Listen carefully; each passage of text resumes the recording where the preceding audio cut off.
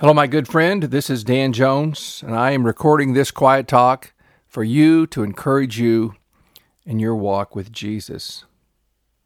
The other day, I was at the grocery store with my 3-year-old granddaughter.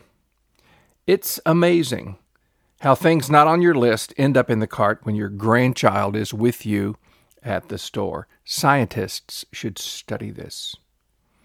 I was about to get in the checkout line when this thought came to me. My present, my future, my past. It's all on you, Jesus. Now, when you put 3 points into a preacher's brain, a sermon naturally comes out like putting a coin in a gumball machine. Fortunately, we didn't pass one of those at the store.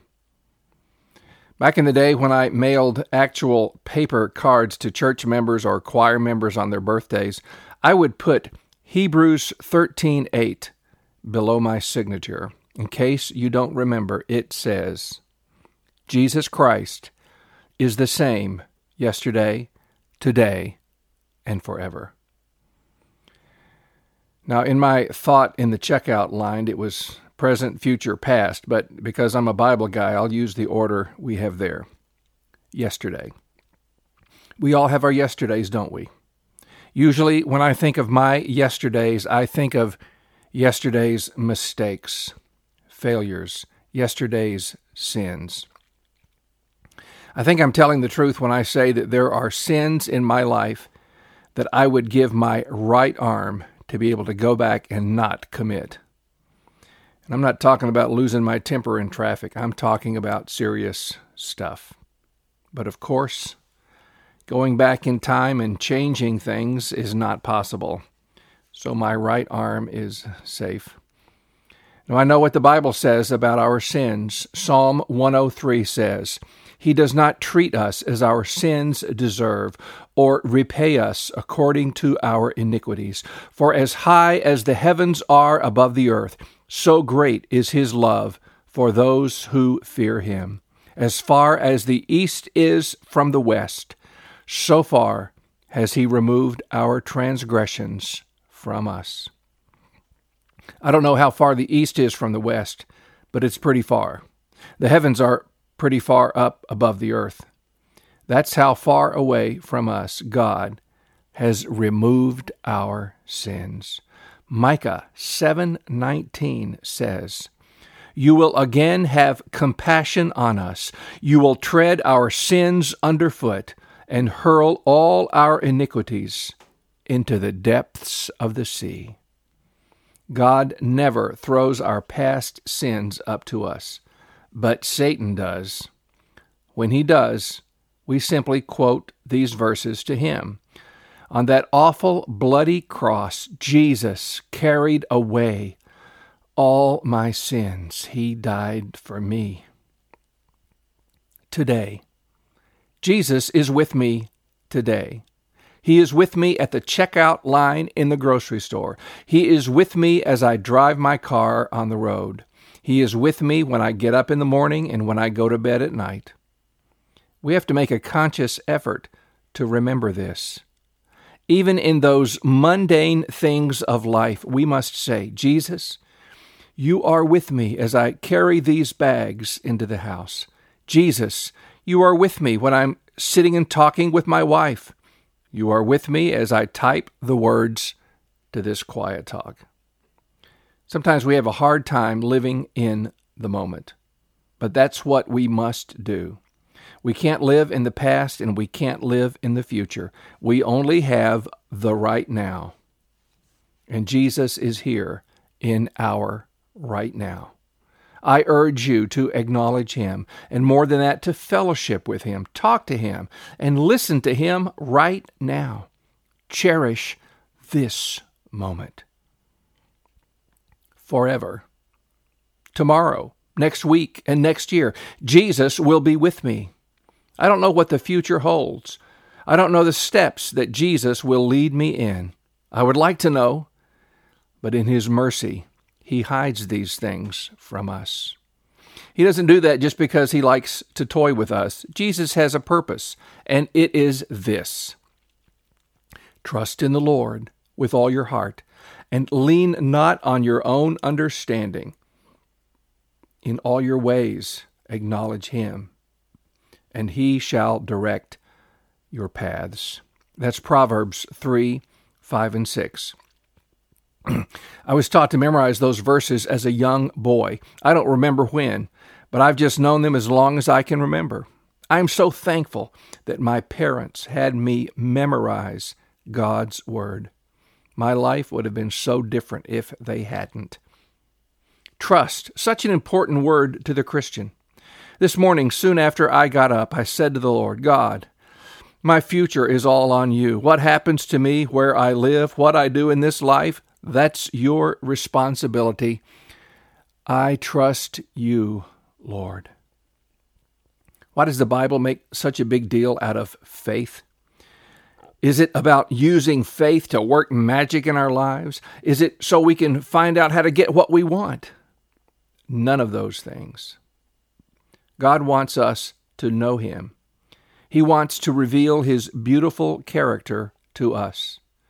It's not because God is egotistical. It's because he loves us. He wants to give us the best. And the best is him. He has no better gift to offer than the gift of himself, of knowing him intimately. And the best way to come to know God's loving kindness is to put ourselves completely into his care and allowing him to work out the details of our lives, those things we can't control. Number one on the list of things we can't control is the future. Things happen in life that we don't expect. Often they're things we would rather not have happened. Of course, we want to know the future. That's why there are horoscopes in the paper, at least when we had papers. That's why you sometimes see signs for fortune tellers in the city. Financial experts get paid to predict the future. I would never want a job like that. But there is one thing about the future that I know for sure. When I get there, Jesus will be there waiting for me. He will never change. If he loves me with an everlasting love today, he will love me the same tomorrow. Psalm 89 talks about God's covenant with David. God had made some big promises to David, even though he was very human and made some big mistakes, but his heart was after God. Now, this psalm was written long after David was dead, but listen to what it says.